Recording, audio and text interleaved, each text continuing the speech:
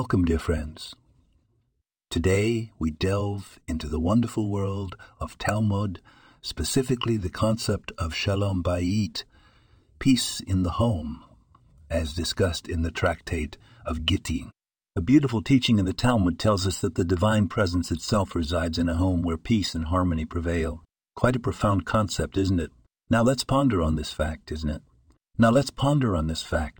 If the divine presence is in our home, then our home becomes a holy place, a sanctuary. How do we invite this divine presence into our home? The answer is simple, yet profound. Through acts of love, respect, and consideration towards each other.